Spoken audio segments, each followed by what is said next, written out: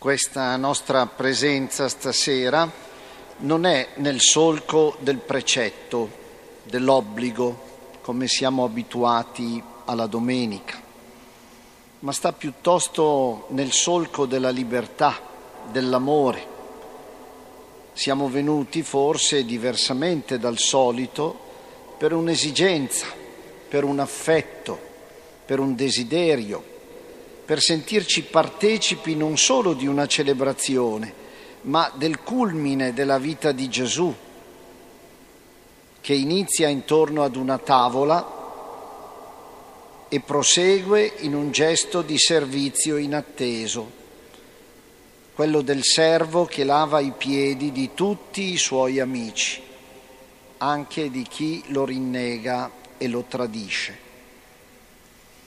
Entrambi questi momenti, la cena e la lavanda dei piedi, sono riuniti nell'ultima sera come un testamento e portano lo stesso sigillo. Fate così in memoria di me. Fate così l'Eucaristia, fate così il lavarvi i piedi gli uni gli altri in memoria di me. Subito però sentiamo risuonare le severe parole di San Paolo ai Corinzi. Egli scrive a questa comunità un po' turbolenta, variegata, multietnica, multireligiosa: fratelli, quando vi radunate insieme, il vostro non è più un mangiare la cena del Signore. Ciascuno infatti, quando siete a tavola, comincia a prendere il proprio pasto, e così uno ha fame, l'altro è ubriaco. Non avete forse le vostre case per mangiare e per bere? O volete gettare il disprezzo sulla Chiesa di Dio e umiliare chi non ha niente? Che devo dirvi? Lodarvi? In questo non vi lodo. E poi c'è il racconto, il più antico dei racconti dell'istituzione dell'Eucarestia. Questa lettera di Paolo precede il Vangelo di Marco, che è il primo ad essere stato redatto. E quindi questo racconto della cena eucaristica è il punto di partenza delle comunità di Paolo e anche delle comunità apostoliche. Al desiderio di Gesù di vivere la sua ora con noi può corrispondere, certo, la nostra intenzione che ci porta ad essere qui stasera, ma deve corrispondere, ci dice San Paolo, anche uno stile normale di vita, quello che a Corinto non c'era e che forse non c'è neanche tra noi, a causa dell'individualismo. Ciascuno mangia per conto suo, chi mangia troppo, chi non mangia niente, e a causa dell'inappetenza qualcuno mangia di rado,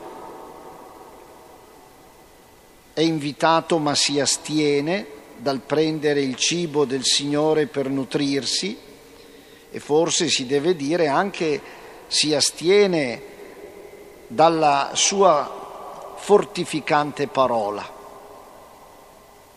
Tanti di noi partecipano, magari anche fedelmente, secondo il precetto, all'Eucarestia festiva, ma non mangiano da tempo.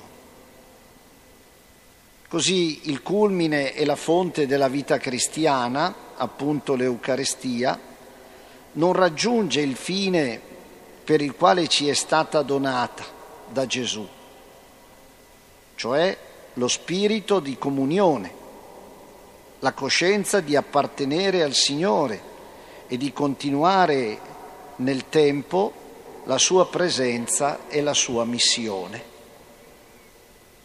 Viviamo anche momenti insieme, ma facciamo fatica a fare comunione. E ancora l'Apostolo scrive in questa lettera: se ci esaminassimo attentamente da noi stessi, Non saremmo giudicati, perché faremmo delle scelte giuste. Se uno si esaminasse bene, si correggerebbe, non avrebbe bisogno di un giudizio esterno. Quando poi invece siamo giudicati dal Signore, siamo da Lui ammoniti per non essere condannati insieme con il mondo. Occorre quindi compiere un personale e frequente discernimento per distinguere la cena del Signore dalle abitudini diffuse anche nelle chiese, nelle comunità, che sono di tutt'altro tipo e che sono evidenziate in diversi tratti, anche nel racconto della Passione, secondo Matteo, che abbiamo ascoltato questa sera nella sua prima parte e che continuerà appunto domani fino alla morte di Gesù. Sottolineiamo due tratti su cui è necessario ripensare, fare un discernimento, perché la cena del Signore sia vissuta per quella che è, per il dono che ci è stato dato. Il primo è la capacità di affrontare la realtà senza presumere di poterla dominare o cambiare. La presunzione di Pietro, che dice: Signore, non ti accadrà. Lo ha detto e lo ha ridetto più volte, anche lungo il cammino, prima di arrivare a Gerusalemme. La presunzione di Pietro che diventa poi la latitanza dei discepoli. Sono emblematiche e Gesù dice, quasi come un commento: lo spirito è pronto, ma la carne è debole. E questo ci conduce a vegliare e a pregare per non entrare nella prova del conflitto interno a noi stessi, un conflitto decisivo, cioè della contraddizione tra credere e vivere. Perché questo è il problema fondamentale che ci dobbiamo porre, il discernimento che dobbiamo operare, il parallelismo tra credere in un modo e vivere diversamente. Ed è questo anche il rimprovero che Gesù fa a metà del percorso proprio a Pietro.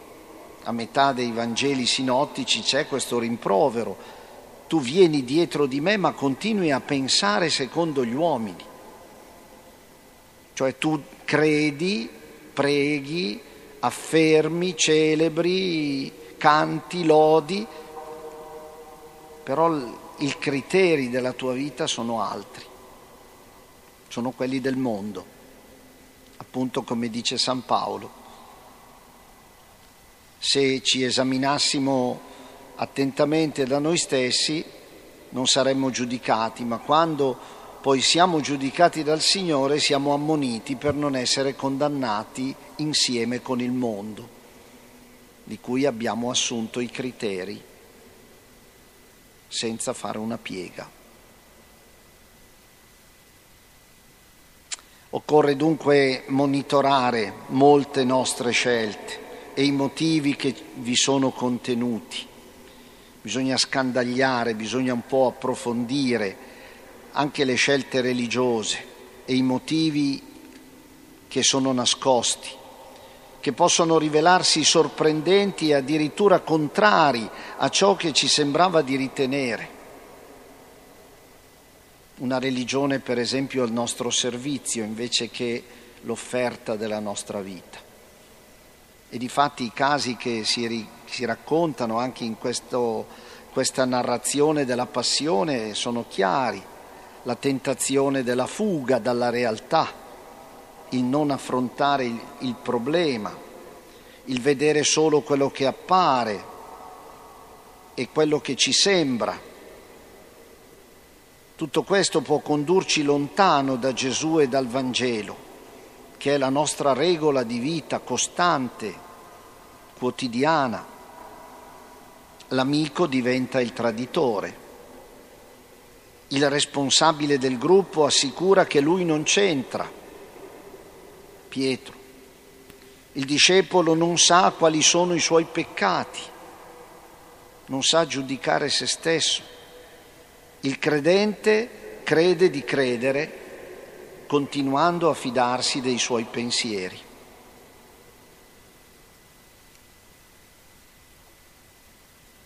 Un secondo motivo di riflessione. Le nostre chiese assomigliano un po' ai teatri. C'è il palcoscenico, mancano le poltrone, ma ci sono i posti per l'assemblea, per la platea. L'Eucaristia e ogni altro gesto può assumere la logica dello spettacolo, come si usa dire. Di solito si usa un altro termine, non spettacolo ma cerimonia.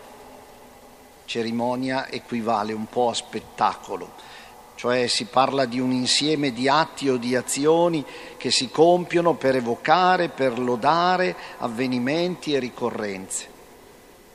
Che bella cerimonia, reverendo, ti senti dire ogni tanto e ti senti rabbrividire. Difatti il testo di Matteo dice: Pietro lo aveva seguito da lontano Gesù, fino al palazzo del sommo sacerdote. Entrò e stava seduto tra i servi per vedere come sarebbe andata a finire. Lo stesso tema ritorna anche nel Vangelo di Luca. Da distante i discepoli osservano, e Luca usa questa terminologia, lo spettacolo della croce. Ben riparati, ben distanti, in sicurezza. Ecco un attore, degli attori, quali siamo noi, finiti volontariamente tra gli spettatori. E benché Pietro, per esempio, riconosciuto da diversi, si identifica in una parte che non è la sua, tra la folla curiosa e riparata. Il secondo tratto, dunque, che Gesù sottolinea diverse volte lungo il Vangelo è quello di nascondersi, di defilarsi, di sottrarsi, di negarsi, oppure di seppellire i talenti, di negare i carismi, di rendere evidente la difficoltà o l'impossibilità di ciò che ci è proposto e per cui siamo stati scelti e chiamati, per essere una memoria vivente di Gesù, perché Gesù possa prolungare la sua presenza e la sua testimonianza. Ritorniamo allora per finire ancora sulle parole di San Paolo, che dice a metà dell'epistola di questa sera: ciascuno dunque esamini se stesso e poi mangi del pane e beva del calice, perché chi mangia e beve e chi non mangia e non beve, senza riconoscere il corpo del Signore, mangia e beve la propria condanna. Cioè riconosce la propria distanza e la frattura di sé tra credere e vivere e il fallimento della propria vocazione. Chiamati ad una testimonianza, accettiamo di guardare da distante, come degli estranei, lo spettacolo della croce. Qualcuno ha scritto: a noi non è dato toccare con le mani il segno dei chiodi e la tenda del corpo dove arde il mistero del Verbo. Solo ci è dato di sfiorare per grazia nel pane spezzato il lembo del suo mantello.